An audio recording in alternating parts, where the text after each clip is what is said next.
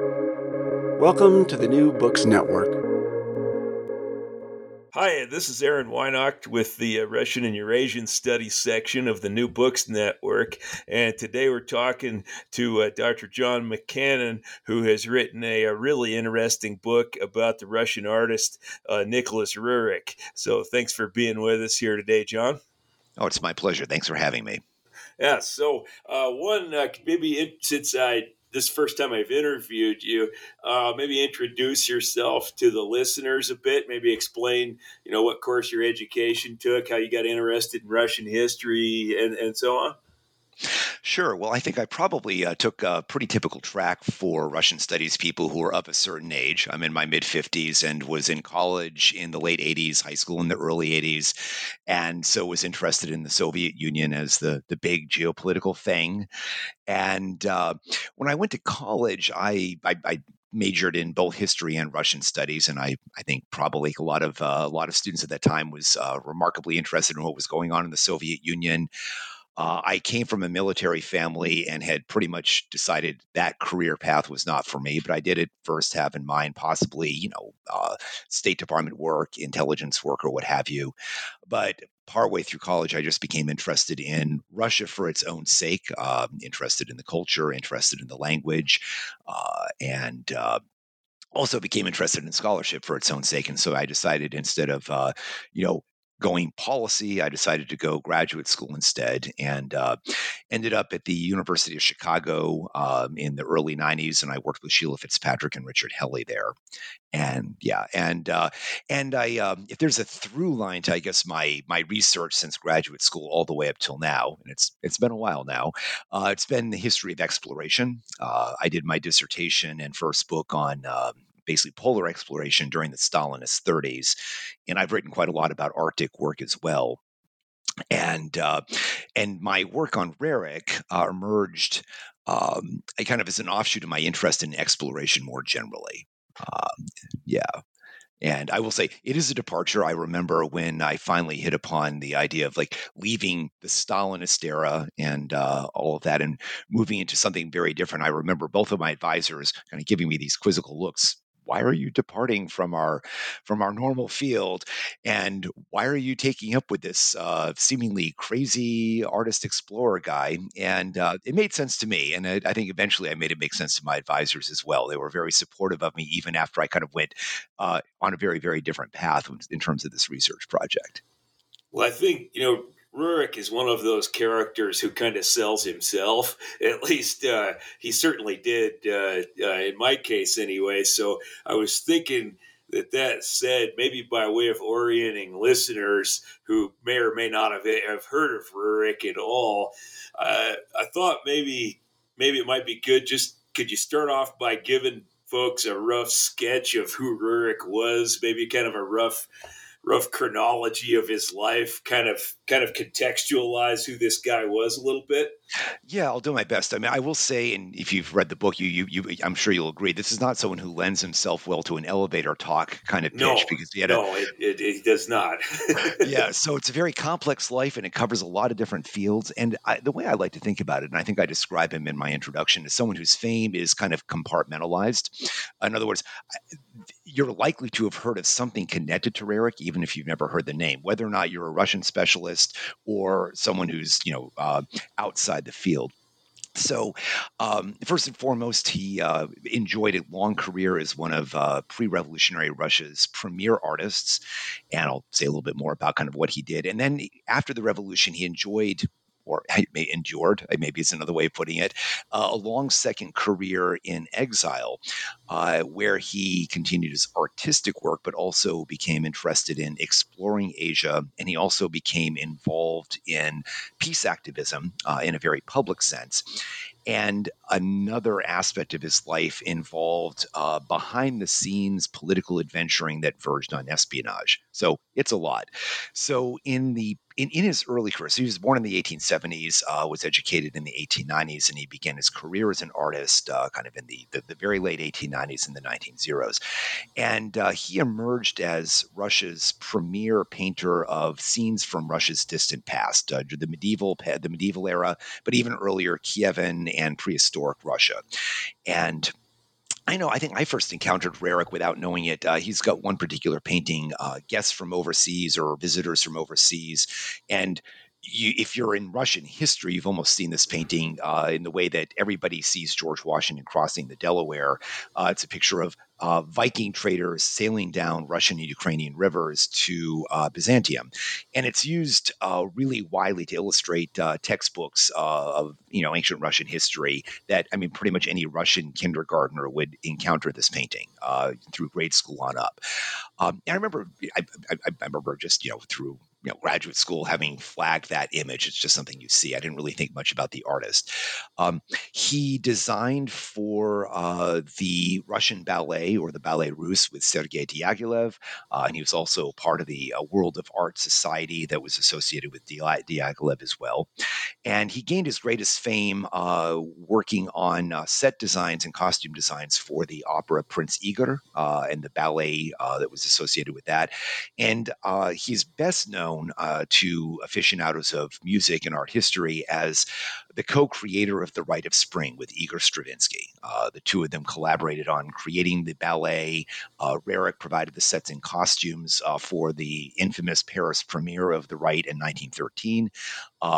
And I would say that prior to the revolution, that was that's what gained him his greatest fame. He also was the director of one of Russia's largest schools of artistic education, the School for the Imperial Society of the Encouragement of the Arts. And one of his students was Marc Chagall, and many others besides. And by the time he got to about 1910, up through World War I and the Revolution, he was a major figure in the Russian art field. It was kind of on the peak of his success. At the same time, he also pursued two other passions, all of which would converge later on and help shape his career once he left Russia.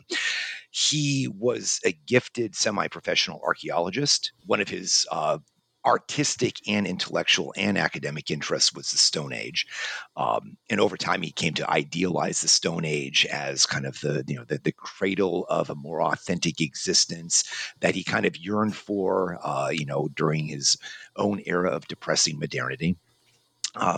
And also, he and his wife were among the many turn of the century Europeans, and certainly one of the many turn of the century Russians, who became interested in occultism, spiritualism, theosophy.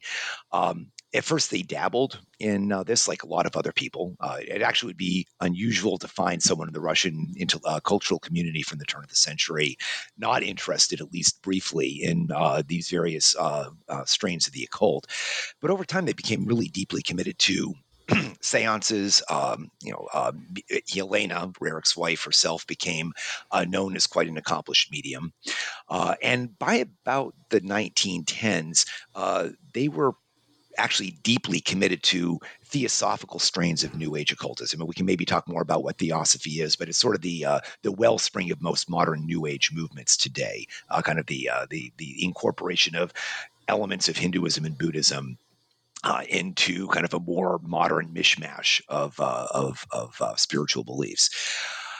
So that where this all would have taken Roerich, if the World War and the revolutions hadn't happened, is hard to say. But basically, of course, the revolutions, or the war and the revolutions, kind of swept all this success and this prestige and this influence away. And Roerich found himself deeply interested or deeply involved in the artistic politics of 1917 between the February and October revolutions. But he also felt physically ill, and he came to deeply despise Lenin and the Bolsheviks. So at the end of 1917, getting into 1918, he and his family went into emigration. They drifted for a couple of years through Scandinavia and England until they found themselves by 1920 in New York. And at this point, Roerich and his wife and their two sons, who were reaching adulthood by the time that they left the country, Roerich and his wife reinvented themselves in a rather profound way. Roerich continued to paint, and he wanted to establish himself as a working artist in America. But he also, along with his wife, ended up, and this is probably the effect psychologically and personally of the shock of the revolution, the shock of exile, the shock of the loss of everything they held dear. They went from being deeply committed to occult beliefs, to essentially deciding that they were, in fact, occult leaders, agents of destiny. And they really seem to have adopted a literal belief that they themselves were going to bring about the New Age. They established a theosophically derived school of occultism that they called Agni Yoga, or the system of living ethics. And they were lucky in their early months in the United States to find some followers who were both wealthy and, I guess, gullible.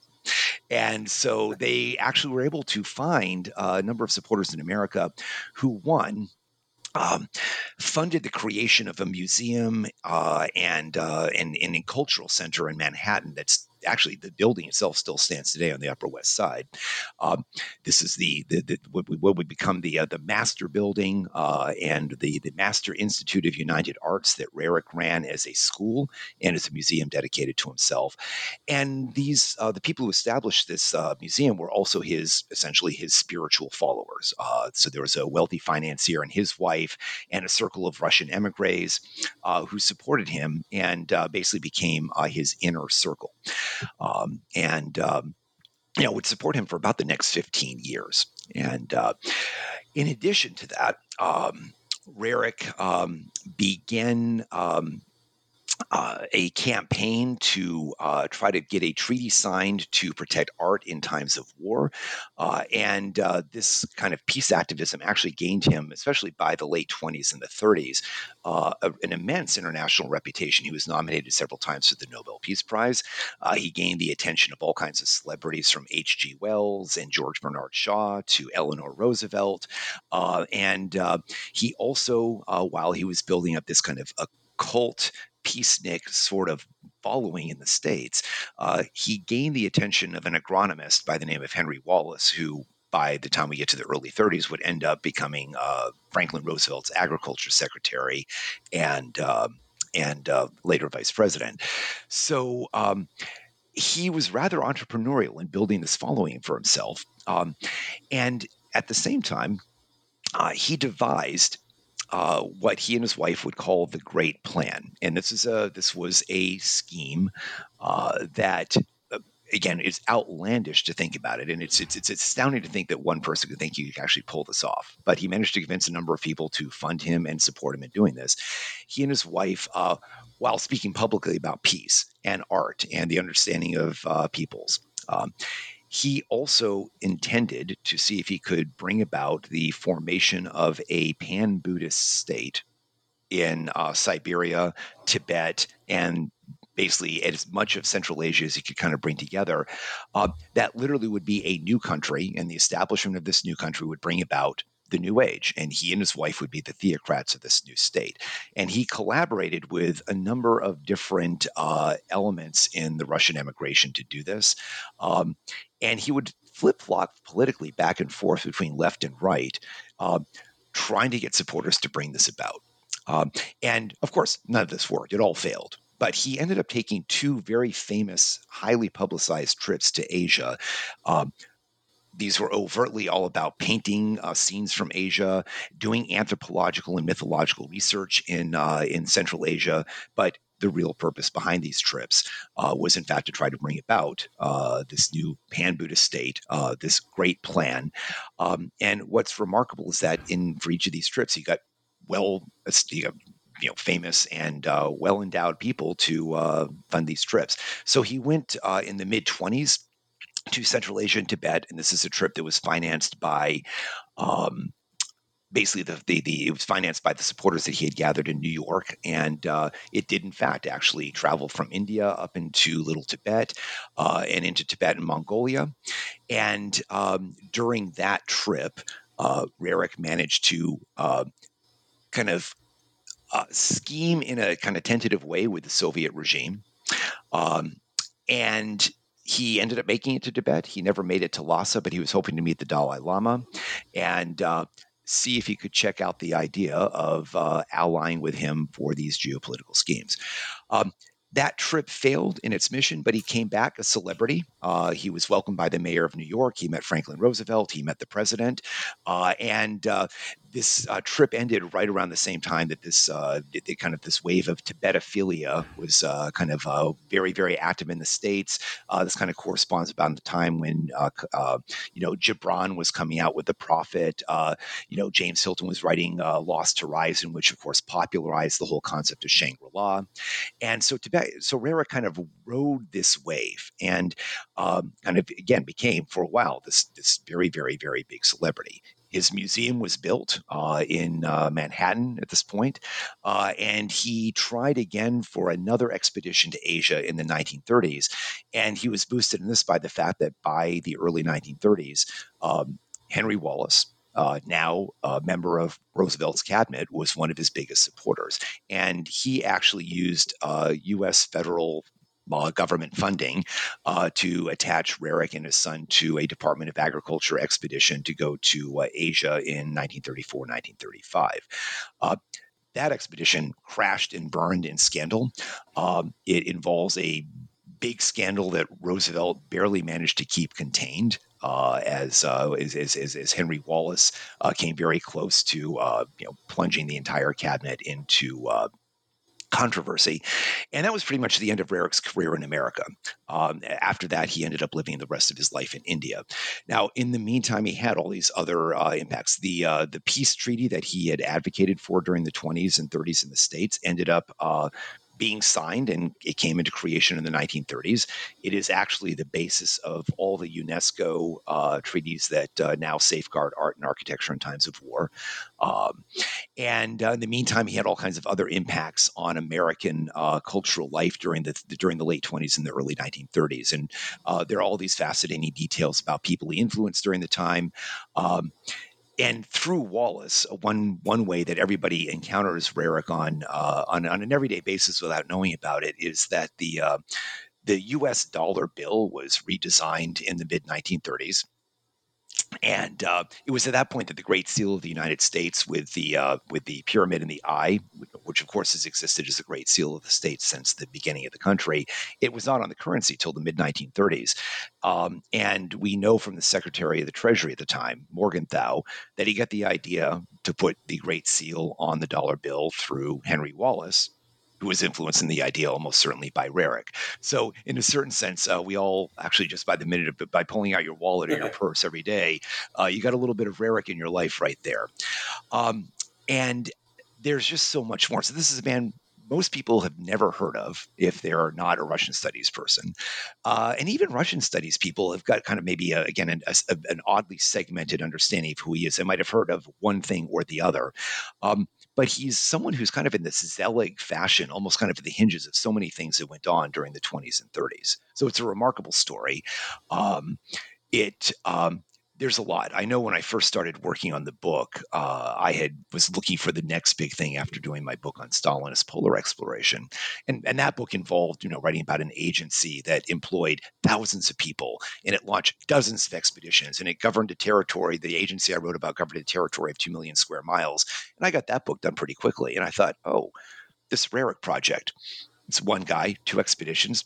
I'll be done with this in a snap. How long can it take? Yeah, how long can it take? And if I could revisit my younger self, I'm not sure I would tell myself not to do the book, but I would certainly warn myself that it would be a longer haul. Finishing the book ended up kind of turning to my own personal Himalaya. I think near the end, I did feel like I was actually like ascending Everest without oxygen a bit myself. So that's a rambling introduction to Roerich. I love talking about him. He's an infinitely interesting, fascinating, infuriating person. Spent a lot of time in his company writing the book. I still have the bruises on my ankles from all the times I was kicked under the table by my wife when I would go on about Roerich. And the other cool thing you need to know about him. And oh, wait, there's one more thing. So you get the picture. What? I was gonna ask you this at the end of our talk, but now I think actually I should ask you more towards the beginning, and that is that it's I had the kind of rare experience when I read the book of I knew more about Roerich obviously when I got to the end of the book than I did when I started, but at the same time I'm not sure I actually understand him any better than I did at the beginning. And you talk a bit in there about what does it mean to say that somebody believes something, or the sincerity? Because when you, just for the audience here, when you read about Roerich's life, you're really left not knowing, like, when he's getting backers and so on for his ventures, like, is he some kind of, is he a con artist? Is he like a really a sincere person? And I mean, you can be sincere and wrong, right? I don't know. Is that something you could comment on? Like, how do we think about this guy in terms of his belief in his own views and the school of yoga and the great plan, as you called it?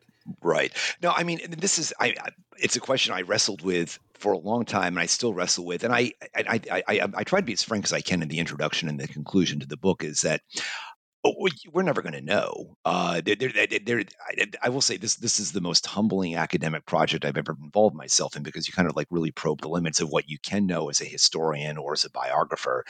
And I think that's the I guess that's something we all wrestle with. I just felt like you really bump up against that very, very hard here. So um, the way I tend to think about this, and I was actually influenced in this quite a lot by reading some really good work about other modern spiritual leaders.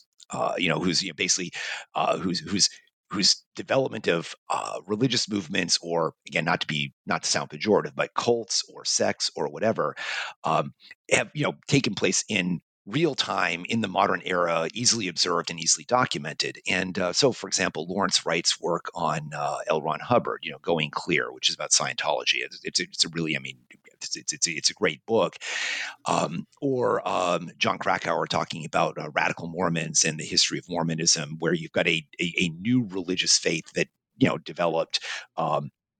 In full view, and how do you deal with people like Joseph Smith and Brigham Young, who are clearly sincere, but you also see a new religious trend being born in the sight of the modern lens.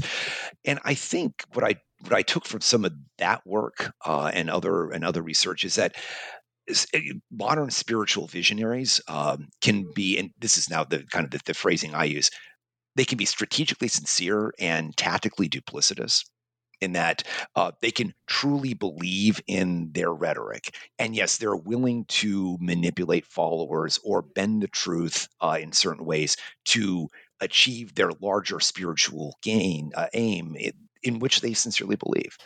And I came to believe that was the case about the Roerichs, because it's certainly the case that I was presented with the idea that, okay, these are people who are claiming things I do not believe. I mean, I personally don't believe that they had spiritual powers, that they could actually speak with unseen masters, and that they could tell the future or anything like that. I mean, it's odd to have to make that qualification, because many people write about Roerich, certainly in Russia, but even in the West, um, kind of on the presumption that, oh, there's nothing unusual about the fact that these people are claiming, spiritual insights from beyond. And many of the people who write about Roerichs are themselves either fellow travelers with this kind of New Age spirituality, or they themselves are adherent to it. Um, and it's odd to read those books, some of which are some of the only really complete biographies we have in English. A couple of them really are written by people who are clearly admirers of and followers of Roerich spirituality. And you get this very odd, like, this disembodied feels like, why are you not asking more questions about some very, very strange stuff? On the other hand, I think there's a backlash in the scholarly world about Roerich to see him as simply either as insane or as a con man. And I think the answer is that it can be all of the above. There's no doubt that Roerich and his wife manipulated their followers, and some instances there's some emotional manipulation that's really, really kind of almost painful or cringy to read about. But I do believe that they thought what they believed was true, um, and I can't be sure of that. Uh, you can certainly catch them. There are moments where you catch them in specific lies, or lies of omission or commission to their followers. But I do believe that they believe that they were the agents of destiny in this way. That takes a lot of I guess self faith. to say the least. Uh, I note in my introduction that a number of people who write about spiritual figures of this type try to like peg these views to different personality disorders or psychological phenomena. Um, and so, in terms of people believing that they actually, are in contact with spiritual masters or that they actually can speak with the dead, there are a number of physiological explanations that go into that. But in terms of like believing that you yourself are literally an agent of destiny, there may have been some kind of narcissistic personality disorder that would allow the Roerichs to believe what they believed about themselves and also feel justified because of that in shading the truth a bit, or again, manipulating in specific ways the folks that they relied on and who supported them. Um, but it's again, it's like writing a book where you feel like you've got constantly shifting quicksand underneath you, where you're not sure how far can I believe what I think that they believe. And how much am I going to torture myself about that? So I came fairly early to believe just the sheer. And I will say that Lawrence Wright, writing about L. Ron Hubbard, talks about this is that was a man who sustained you know a worldview consistently over a long period of time and wrote voluminously about it in such a way that if you're faking, you're kind of overdoing the job. Like, in other words, you're going above and beyond what you need to do to sustain the illusion for cynical purposes. And I kind of came to believe the same about the Roerichs. It's like I've read the diaries, I've read the works of Agni Yoga, and taking a break and kind of giving after clearing my head, thinking about this, you don't write that much, right? Without at least being kind of committed to I guess what you consider to be the internal truth of it. So I, but it is hard because again, among scholars, and of course, I think one of the other dangers about being a biographer, and this is the only biography I've written as opposed to doing other historical work, is that your colleagues are likely to think that you have some identification with the subject, and of course, that is actually a thing you've got to guard against. And I mean, I write about Roerich because I find him fascinating. I do think there are some ways that he has been kind of like understood poorly and sometimes understood unfairly, but I by no means identify with him or like him. I'm, again, I think he's a remarkably interesting person who was remarkably talented in some ways, but dealing with I always had to kind of get the talk over with other colleagues. No, I'm not one. Actually, every time I went to go do work at an archive, the archivists, especially at places like Hyde Park, the FDR library where I did some work, the first thing the archivist asked me is like, "You're not one of them, are you?" Right? You're not a Roerich. And I'm like, no, no, no, no. But you always have to get over that presumption. Like people would ask me, "What do you believe? What do you think about Roerich?" But there's the backlash. Is he just crazy? Well, crazy is kind of a vague term and not very clinical. Um, that would, and if he were crazy, that would make him not responsible for his actions. I think he might have been. He definitely had an outsized personality with some eccentric aspects to it. Is he a con man? Yes, but not only that. I think is how I would answer that question. Well, it kind of speaks to I think what I think anyway is kind of a broader reality of doing, I guess, what you might call intellectual history, where the temptation is always to try and take a whole set of ideas and make them make sense. Whereas in reality, all of us hold beliefs that from an outside perspective might look to somebody like they're self-contradictory or something like that. Where if we're all capable of doing that, there's that's no less true for Roerich than it is for us. That's something I've noticed over the years anyway. That's absolutely true. And I think, um, I will say working on this subject forced me to think a lot about how we operate as humans, the kind of like mix of rationality and irrationality. We all have a little bit of both. I will say one of the other things that I ended up wrestling with writing this book, though, is you can go back and forth.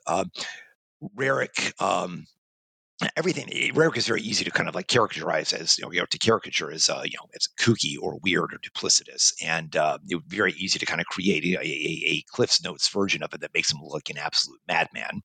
Um, on the other hand, a lot of the things that he believed and a lot of things he did actually grow out of a larger context. So I always found myself like presenting about him in conferences or trying to describe him to other scholars as well.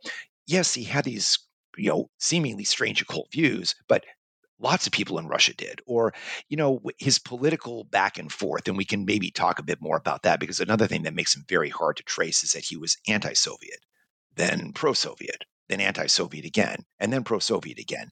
And uh, that's the kind of thing that would incline people to say, well, clearly he was just a cynical con artist. And the fact of the matter is, you look at the Russian emigre experience, those shifts of attitude back and forth were not that uncommon. So I would try to say, well, Roerich actually fits into this larger trend or this larger context. And then I go, but no, wait, he's still weird. even by the standards of these trends. Okay, Kandinsky was interested in the occult. Other people were interested in the occult, but Roerich lived and breathed the occult. And it might be, someone might read a horoscope, at breakfast. Roerich thought he was going to create the new age. There's a difference, right? So I find myself like apologizing for and then backtracking and then apologizing and backtracking. And so it's an interesting dilemma, because you say we all contain these multitudes. Roerich just may have contained more. More of them, maybe Yeah. complicated concentrate or something like that. Exactly. Yes. Yeah. Since you bring up the background context that makes him look, perhaps less weird, as you were saying that, I was thinking, so on the one hand, like say in the Theosophy movement, you've got somebody like Helena Blavatsky, who maybe has a little more name recognition. But then, of course, on the question of like all of his trips into Central Asia, you go back to like Nicholas Przhevalsky and the earlier attempts to get into Tibet, would now be a good time to talk about some of that background context by way of contextualizing Roerich a little later. Because this is one of those things where, again, what Roerich did, again, as astounding and eye-poppingly, I want to say just like ambitious and arrogant and astounding as it was, grows out of this larger context. I mean, there was a long tradition, going back to the Tsarist era, as you say, Przhevalsky, and getting a little bit further along, people like, again, a whole number of other archaeologists and anthropologists who saw the possibility of advancing Russia's imperial mission into Central and East Asia, by way of trying to forge ties with Tibet. And again, just kind of get a sense of the region. Many of the Buddhists of Central Asia and the Himalayas are Tibetan Buddhists. So the notion of trying to win the allegiance of the Tibetan theocracy, to ally with it or to gain influence in it, would be a way of gaining kind of the religious allegiance of not just Tibetans, but many of the other Mongol Turkic peoples of Central Asia. And this was a long-standing idea among Russian Orientalists, going back from, again, the 1870s, 1880s, 1890s. And again, some of these people, as Roerich, as a very young boy growing up in St. Petersburg, was enthralled by tales of, kind of this whole Orientalist movement. His father was quite a well-connected notary public in Petersburg, and so Roerich, even as a boy, met some of the major Orientalists of Russia, and so he kind of, as a young man, was already kind of aware of this eastward thrust, and he was fascinated by Asia. And so, as a working artist, he became acquainted with some of these kind of like one of my Russian colleague, Alexander Andreev, who's written quite well about Roerich, and someone whose research I've actually interacted with quite a lot, talks about kind of a Tibet lobby in Petersburg, in the turn of the century. And these are Russian scholars and Russian explorers, Russian Orientalists, some of whom were, and this is another phrase he uses, Andreev uses, neo-Buddhist or Theosopha Buddhist. Kind of like they kind of internalized some of their subject material. Not all of them, but if I'm a Buddhologist, it might be that I start to incorporate some of that worldview.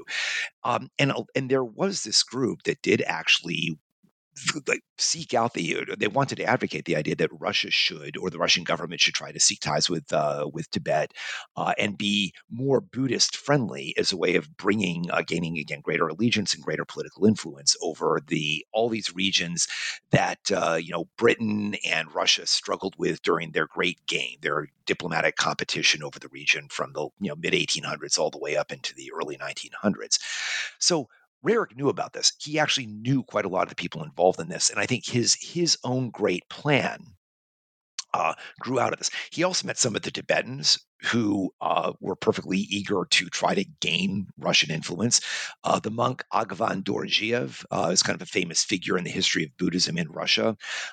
He was actually a tutor to the Dalai Lama, and he was a great activist in the late 1800s and early 1900s, all the way up to the Stalin era when he finally was imprisoned and died. But Dorjiev actually lobbied for the idea that the Tsar, and then later the Soviet government, although he failed at convincing the Soviet government to follow through on this, that by being friendly to Buddhism, the Tsar could realize, or the Russia could realize its imperial ambitions and gain more influence in Asia. Roerich met him during the turn of the century and was interested as he basically inclined more towards New Age spirituality. He became kind of a neo-Buddhist in this way. And so the scheme, as absurd and weird as it might seem to us, that, oh, I'm going to establish a pan-Buddhist state, um, as weird as that sounds, and as weird as it should sound to us, actually grew out of the context. There were other people who floated ideas like this. Roerich was not the only one. And during the churn of the Civil War, to jump ahead a bit, right? Obviously, most of the East Siberia, all of that eastern periphery was very much in play. There were many schemes in the very late teens and the early 1920s where somebody might be able to make a play, establish some kind of state that was religiously focused and had the following of various Tibetan Buddhists, and whether it was going to be pro-Soviet or anti-Soviet, depended on who you were. So Roerich's adventuring, and kind of the kind of the brass that's involved with him wanting to insert himself in this, doesn't grow out of nothing. Again, there was a long-standing idea of like union between Russia and Tibet, or cooperation between Russia and Tibet, and kind of trying to take advantage of or stimulate religious beliefs by way of accomplishing a political goal. And Roerich kind of definitely taps into that. And by the way, and his brother during the Civil War actually fought under one of the most infamous, one of the most infamous parties who attempted this, Baron von Ungern-Sternberg, who again is not necessarily a household name, but this is known as often the Mad Baron. This is a Russian warlord who convinced himself, or at least told people, that he was the reincarnation of Genghis Khan, or at least, or figures like that. I mean, and he also, again, in during the Russian Civil War, he briefly did conquer Mongolia and at least Ulaanbaatar, the capital, and he briefly set up kind of this theocratic state. Whereby he was trying to manipulate, and again, I don't know enough about Ungern Sternberg. There's some very good work done about him by Willard Sunderland, actually, a really good biography, The Baron's Cloak, talking about what a strange person he was. I don't know Ungern Sternberg's level of sincerity, but this is another person trying to use local Asian religious beliefs to accomplish a political goal and to gain political allegiance. And again, Roerich's brother was his quartermaster general. And so it's just kind of so, and that now Ungern Sternberg ended up coming to a bad end. He was executed and killed by the Soviets. But nonetheless, the idea of pulling this idea off, and kind of in a way, I based the title of my book on the Rudyard Kipling version of this, the artist who would be king, the man who would be king, the idea of like Westerners exploiting or stimulating a religious impulse to gain a political aim. This is actually a fairly long-standing thing. And so as weird as the idea sounds, there were other people who tried it out. Roerich was personally connected with other folks who were involved in other attempts to do this. And so it would not seem absolutely beyond his reason that he might be able to put himself in this game. You used the word brass earlier, and I don't know, that it's very evocative because you just think about this period. There's just so many people who exhibit that. You've got all the way from Blavatsky and Przewalski, we mentioned, to somebody like Sven Hayden, or even the British explorers who we haven't mentioned. The guy who was supposed to be going to Afghanistan to get horses and ended up sneaking into Tibet and bringing back all those goats. Right. I'm trying to think of his. Yeah. I can't think of his name, but He's escaping me at the moment. So, but we have Oral Stein, we have Sven Hedden, we've got Roy Chapman Andrews. It's you've got some of these folks are actually quite swashbuckling in the way they approach their Orientalism. I mean, it is kind of an age of Indiana Jones, and Roerich is kind of a button-down wannabe Indiana Jones in a certain sense. Uh, and and I will say, so you mentioned Blavatsky, and this is Roerich and his wife were dedicated theosophists, and they venerated Blavatsky. Obviously they're a generation later; they never met her or anything like that. Although Yelena made her name in occultist circles by uh, creating the first Russian translation of The Secret Doctrine by Blavatsky. And there's a bit of an irony. Blavatsky, of course, being Russian, wrote The Secret Doctrine, her masterwork, while she was abroad. And it actually took somebody else to translate the work into Russian for her. So, in a way, yes, Roerich and his wife really felt that they were fulfilling Blavatsky's great teachings about, sort of like the destiny of the world, from recovering the Atlantean inheritance that had seeded humanity from ages ago. And actually, they came to see themselves as the only true interpreters of her teachings. Then, so basically, their Agni Yoga was meant to be the truest distillation of theosophical Blavatskyan beliefs.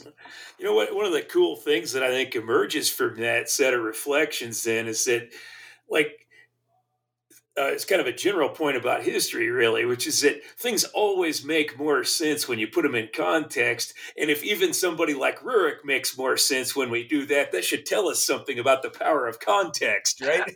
That is true. I mean, now that said, I will say, it's still eye-poppingly strange story, and I and recovering that context is actually it's quite a task. I mean, I mentioned before it was a humbling experience writing this book, because I came to realize just how much of that context just I could not recover, or the gaps that we have. But yeah, you're absolutely right. I mean, there's a point where even the most stunning story generally grows out of something.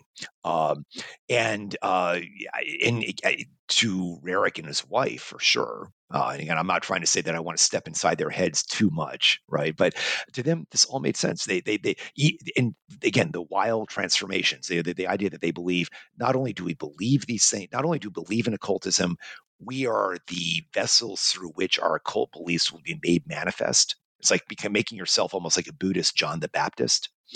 Um, and the shifts, like I said, when Roerich left the country, his the first iteration of the Great Plan was actually meant to be a way of recovering parts of Asia from Soviet domination. So it was an anti-Soviet version of the Great Plan.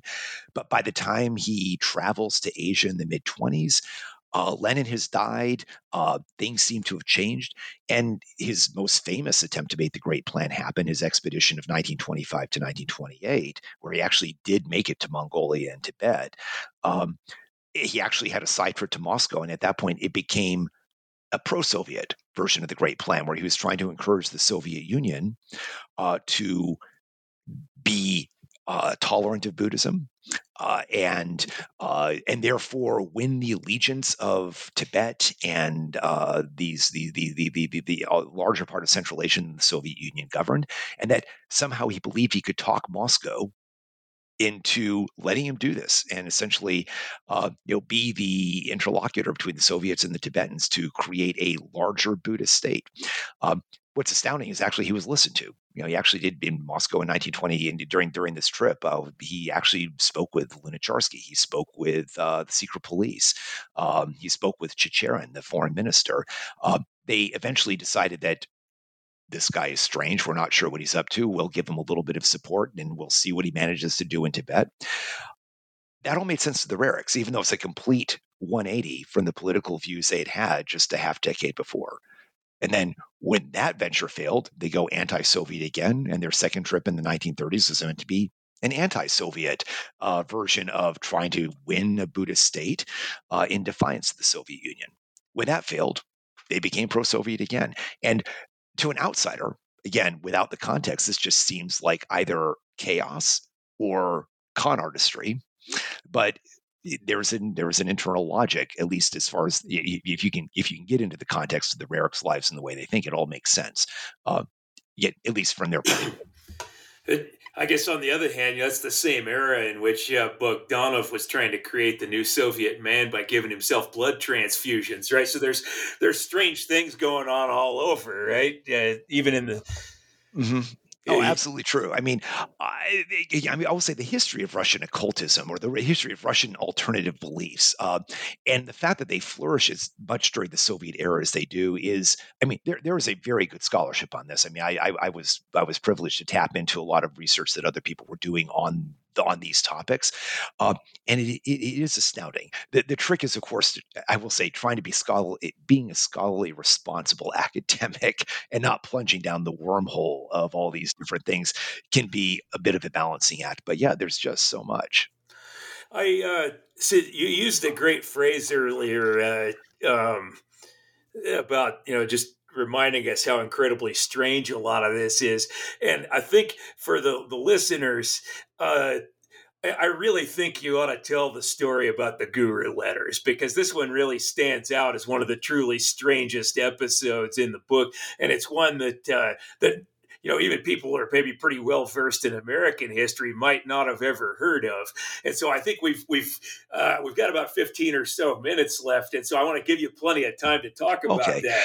Well, this is the thing. I mean, on one hand, a lot of what Roerich does seems like an implausible fantasy story, and yet what I find remarkable is that he found people to support him in these ventures. And so again, with his first expedition, he had these, again, a very very wealthy financier. And he gained all this. He was very entrepreneurial in gaining that kind of support. Now, where he ends up really intersecting with American political history in a big way, other than the fact that he had this fame. Again, you can troll the New York Times for his name from the late 20s and early 30s, and you'll come up with all kinds of references to him. And the museum that was built in his name attracted a whole lot of other people as well. But because he became so intimately involved in the underside of the FDR administration, I mean, you have this really remarkable intersection with the highest level of American politics.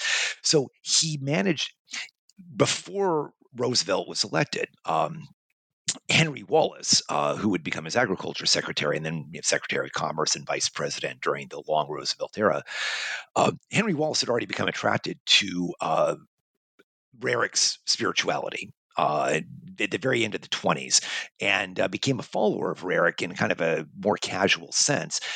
And at that point, Roerich comes back from Asia, and he's looking now around for the next way to try to achieve his great plan. Um, and as it turns out, once once Roosevelt is elected and Henry Wallace is in the cabinet, Roerich now has a very influential connection in the White House. And so it was Wallace who, on one hand, certainly elevated Roerich's peace activism to its highest level. It was Wallace that basically badgered Roosevelt and the Secretary of State to adopt Roerich's treaty. And it was also Wallace that got him involved in his second expedition, 1934, 1935, to go to Asia and do what he was going to do. In overtly, Wallace sent Roerich and his son George, who was a very gifted linguist and Orientalist, to go quote advise, and I'm putting the advise in quotation marks, a Department of Agriculture expedition that was looking around for drought-resistant grasses to help solve the Dust Bowl crisis. Now, under that, Wallace was very much interested in Roerich's great plan. He knew quite a lot about it, and he supported it in ways that were, let's just say, politically reckless, and ultimately ended up nearly ruining his political career, and certainly made it clear that it ended up causing him to be bounced from the vice presidency to a lesser point in the cabinet later on in the 1940s, and that's an entire other story. But so Roosevelt knew of Roerich through Wallace. Roosevelt was this interesting Russian artist who had gone to Tibet, and basically Roosevelt may or may not have met Roerich after his first expedition in the late 20s, because when Roerich came back from his first Asian visit. He came back to New York, and Roosevelt was the governor of the state at that point. And if he did not meet Roerich at that point, his aides did.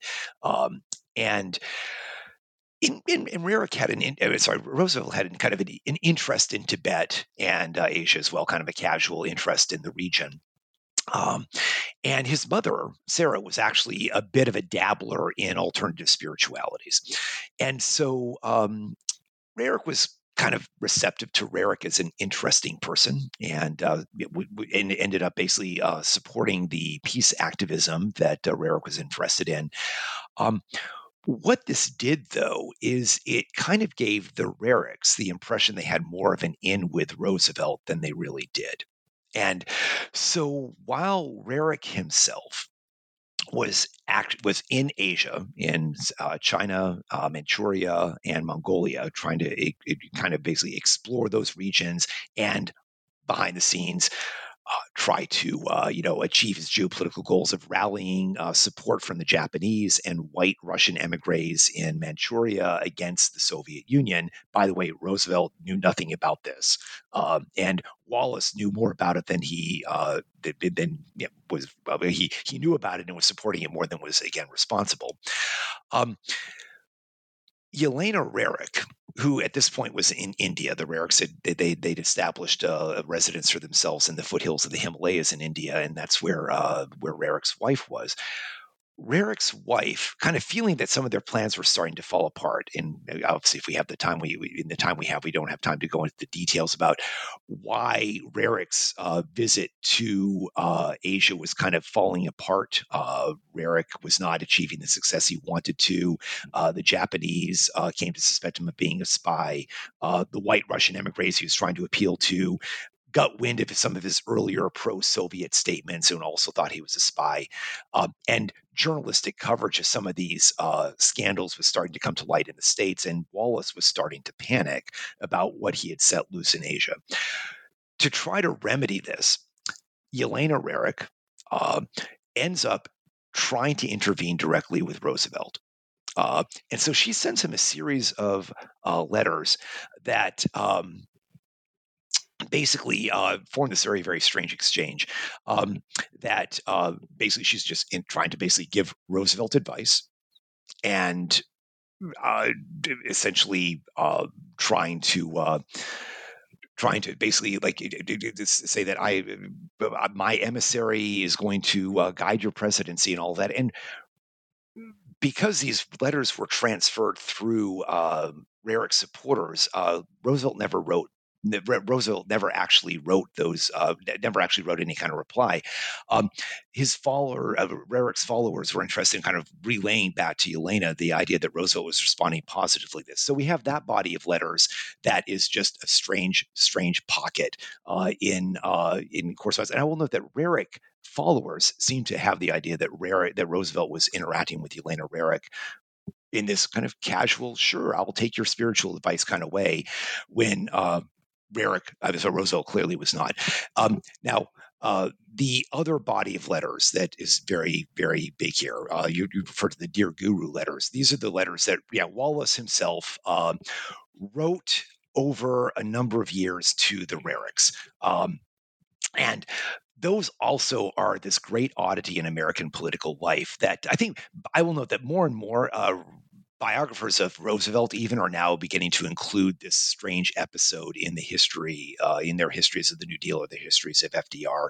And I know certainly any biographer of Wallace, and this goes back to the 70s and 80s, biographers of Wallace have always had to include this very strange episode in Wallace's life in their biographies, and that research still continues. I've actually been in contact with a number of Wallace scholars recently since my book came out, kind of like triangulating our understandings of what's going on here. So Wallace wrote these letters to the Roerichs, and there are quite a lot of them, and most of them have been proven to be authentic. And they're both in the Wallace Wallace Vice Presidential Library. They're in Hyde Park. They're widely held now, at least in facsimile. And They are bizarre. They literally talk about like, dear guru, and they're seeking spiritual advice. You know, and basically. Wallace essentially puts himself at the spiritual service of the Roerichs and pledges to do everything he can to make the great plan happen. I mean, they are truly eye-popping, bizarre letters.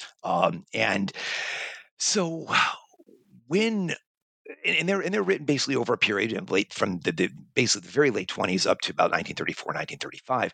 Now, Wallace definitively broke with Roerich in 1935 because Roerich's misadventures in Asia threatened to completely derail his political career. And so all of a sudden, Wallace cuts Roerich off completely, sicks the IRS on him, makes it impossible for the Roerichs ever to return to the United States. But what he didn't realize was that Roerich's followers had kept this body of letters, these Dear Guru letters. That was kind of sitting there like a ticking time bomb. Having dispensed with Roerich in 1935, Wallace basically essentially exiles him from the country, cuts off all ties with them, takes whatever tongue lashing he got from Roosevelt. And I have to say, I would love to have been a fly on the wall when Roosevelt said, yeah, when Roosevelt finally was like, okay, Henry, you let this crazy Russian loose in Asia, and press coverage got a little bit intense about it. What on earth were you thinking? But Wallace makes it through that. It would be politically embarrassing for Roosevelt to publish Wallace publicly. Wallace had a very strong following in the Democratic Party. He couldn't be gotten rid of, and Wallace felt that he had escaped the taint of Roerich. We fast forward a bit. We get that's 1935. We get the 36 election. And then in 1940, at that point, Roosevelt chooses Wallace to be his vice president. He's kind of like bumped up. Shortly after the Democratic National Convention, the Republicans had managed to get a hold of these letters. Why? Because Roerich's angry followers, still in the States, very miffed at what they saw as Wallace's betrayal, had these letters, and they decided to give them to the Republican Party to use as they would. And so just after Henry Wallace is actually appointed vice president or nominated vice president at the Democratic National Convention in this very big public splashy way, Roosevelt's aides, including Harry Hopkins, get wind of the fact that the Republicans had these letters and they might publish the letters. And again, these insanely embarrassing. Please advise me. Tell me what signs are in the sky for me today. Just these embarrassingly spiritually sodden letters are going to go public, and there's no way to remove There's no way to remove Henry Wallace from the ticket. The rules don't permit it. It would be politically embarrassing, and FDR and his aides are kind of in a pickle as to what to do. And will Wendell Willkie run with these letters or not in 1940? Happily for FDR, he happened to know that Wendell Willkie was having an affair. And there's a tape recording of this. It's remarkable to listen to. They said, well, we can't do it ourselves, but maybe someone needs to let the Republicans know that somebody could let it loose kind of further down our line, that Wendell Willkie has been messing around. And so basically both sides kind of drew down the letters. Yeah. So in 1940, nothing happens. And so basically Wallace remains vice president, and he serves the next term as the vice president of the U.S. It's not a surprise, though, in 1944 that the minute Roosevelt gets the chance to drop him, he drops him to Secretary of Commerce and puts Harry Truman in his place. Now, I will say one of the great what ifs that I talk about in the book is if Henry Wallace might have been dropped as vice president in 1944 for other reasons. He's not the best fit for that job, and there were plenty of people who were gunning for him in 1944 to be dropped. But I will say, had he not been mixed up with Roerich, it is possible he might still have been the vice president in 1944, which meant he would have been president in 1945 when Roosevelt passed away, with a much different Cold War emerging as a result of this. So it may very well be that Roerich prevented by kind of sort of just by virtue of these letters, Henry Wallace from becoming president. Now, these letters finally did become public in 1947 during the lead up to the 1948 election. Finally, the red baiting journalist Westbrook Pegler, who's quite famous for basically muckraking at that point, when Henry Wallace ran as a third party candidate in 1948, Westbrook Pegler did actually start publishing the letters, and this torpedoed what little chance Wallace had of, I think, having a big influence on the election. I mean, no one thought that Wallace was going to become president, but I kind of argue that the effect of the Dear Guru letters, which again, you can read the election coverage of 1948, and Roerich is all over that. Ironically, Roerich was dead by that point. He had passed away in 1947, so he wasn't even alive for his big debut on the stage politically, uh, where his letters or the Wallace's letters to him are forming like the controversial fodder for the 1948 election, where Pegler hounds Wallace in the press, and then finally shows up at the nominating convention when the Progressive Party actually officially nominated Wallace and Wallace as vice presidential candidate. And Wallace gets called out on this publicly. And it's a very big, splashy episode that's widely covered. H.L. Mencken was there. The kind of the great lion of, satirical journalism kind of writes all about this as well. And Wallace's projected vote total dropped precipitously after the revelation of the Dear Guru letters. I do the math in my kind of the section where I discuss this in my book, where Wallace was projected to receive X number of votes, and he fell shy of that before the scandal broke, and he basically dropped over 1 million votes. Now, and the thing is, when you look at the electoral college at the time, it wouldn't have taken that many votes in a couple of key states to make Thomas Dewey president. At that point, because Wallace was actually projected to be spoiler for Truman in a number of key states. And if you do the math, without the Dear Guru scandal, there's not a bad chance that Thomas Dewey would have actually squeaked out with an electoral college win. Had it not been for the scandal caused by these letters that Wallace was foolish enough to have put down on paper and sent to the Roerichs and his followers. Well, of course, and then we start envisioning the early Cold War without Give 'em Hell Harry. And I mean, the what ifs are incredible. Yeah. Well, and especially since because it's pretty much known that I should know. I mean, I will say a lot of the revelations about the espionage going on, our revelations in the 90s about who was spying on whom. I think the Secretary of State and the Secretary of Treasury that a President Wallace would have picked, both those guys are known to have been Soviet agents. So I mean, there's that as well. There's no Berlin blockade. There's no NATO. It's in a very, very different world at that point. So that's in the way that Roerich, someone no one has necessarily heard of as a household name here in the States, in a way, maybe through inaction or passively, ends up changing the world pretty profoundly. Well, John, we're kind of at the end of our hour, and we could probably get another hour easily out of this, but I think maybe I ought to just wrap up here by saying, is there any like specific aspect of the book beyond just telling people to go read it and see all the other fascinating detail about Roerich? Is there any other aspect of the book that we haven't really touched on at all that you'd like to take a few minutes and discuss? Well, I would say, and we've talked a lot about political scandal, we've talked about geopolitics, and all those things make this a fascinating story. I do want to make a point that anyone listening, we haven't really said much about his actual art, and his visual style is unique. Now, I'm not an art historian.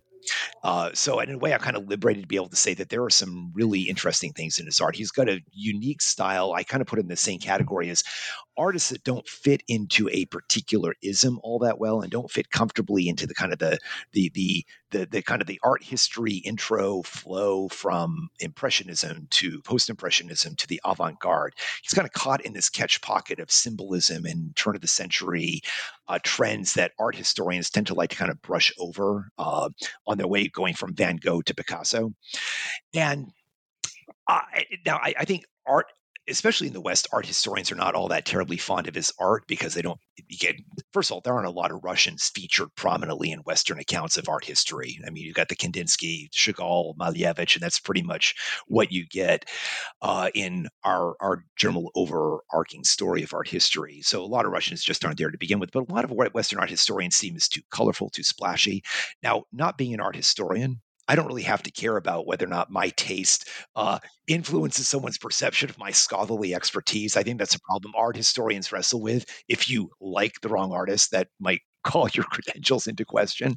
Um, it, I think anyone who's listening to this, if my rambling hasn't put them off, but you should just basically Google Roerich, and there are a number of really good online collections of his art.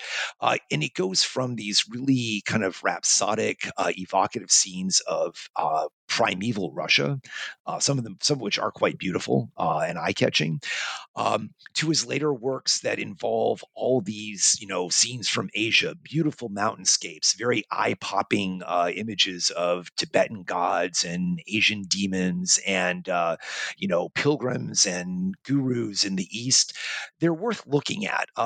They may not be to a connoisseur's taste, but I will say in Russia, they're remarkably well loved. And one of my favorite experiences when I would go visit collections of Roerich's work in, say, the Russian Museum in Petersburg or the Tretyakov in Moscow or whatever, it'd be kind of fun to watch. I would notice like school field trips. You get a bunch of like Russian middle schoolers or like high schoolers, and they're going through the more respectable artists, and these kids are bored out of their skulls, and the docent is droning on about Repin or Benoit or some of these other, more, again, sort of more conventional Russian painters. And then the kids would enter the Roerich galleries and it'd be like, Class, Zdorova, it's so cool, this is great.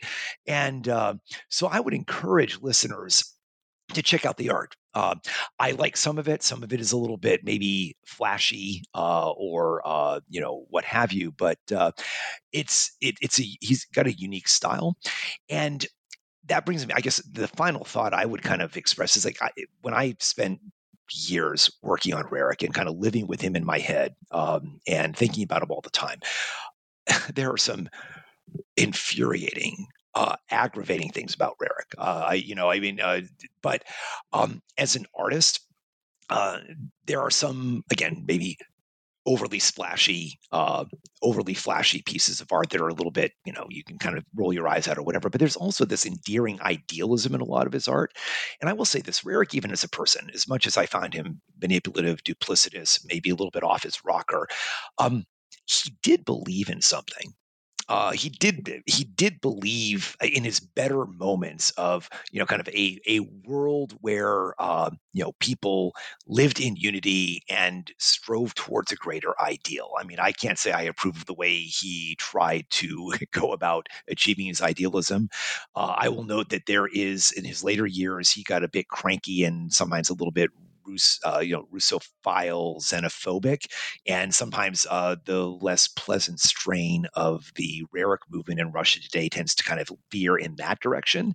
But there's also a kind of a lovely universalism in his worldview that if you can kind of detach that from the occultist extravagance and kind of his egotism and his outsized ambition is kind of appealing. And you find that in some of his work. And so I would encourage people to take a look at some of his paintings. And at the very least, they're going to be like nothing else you're likely to see in your average gallery.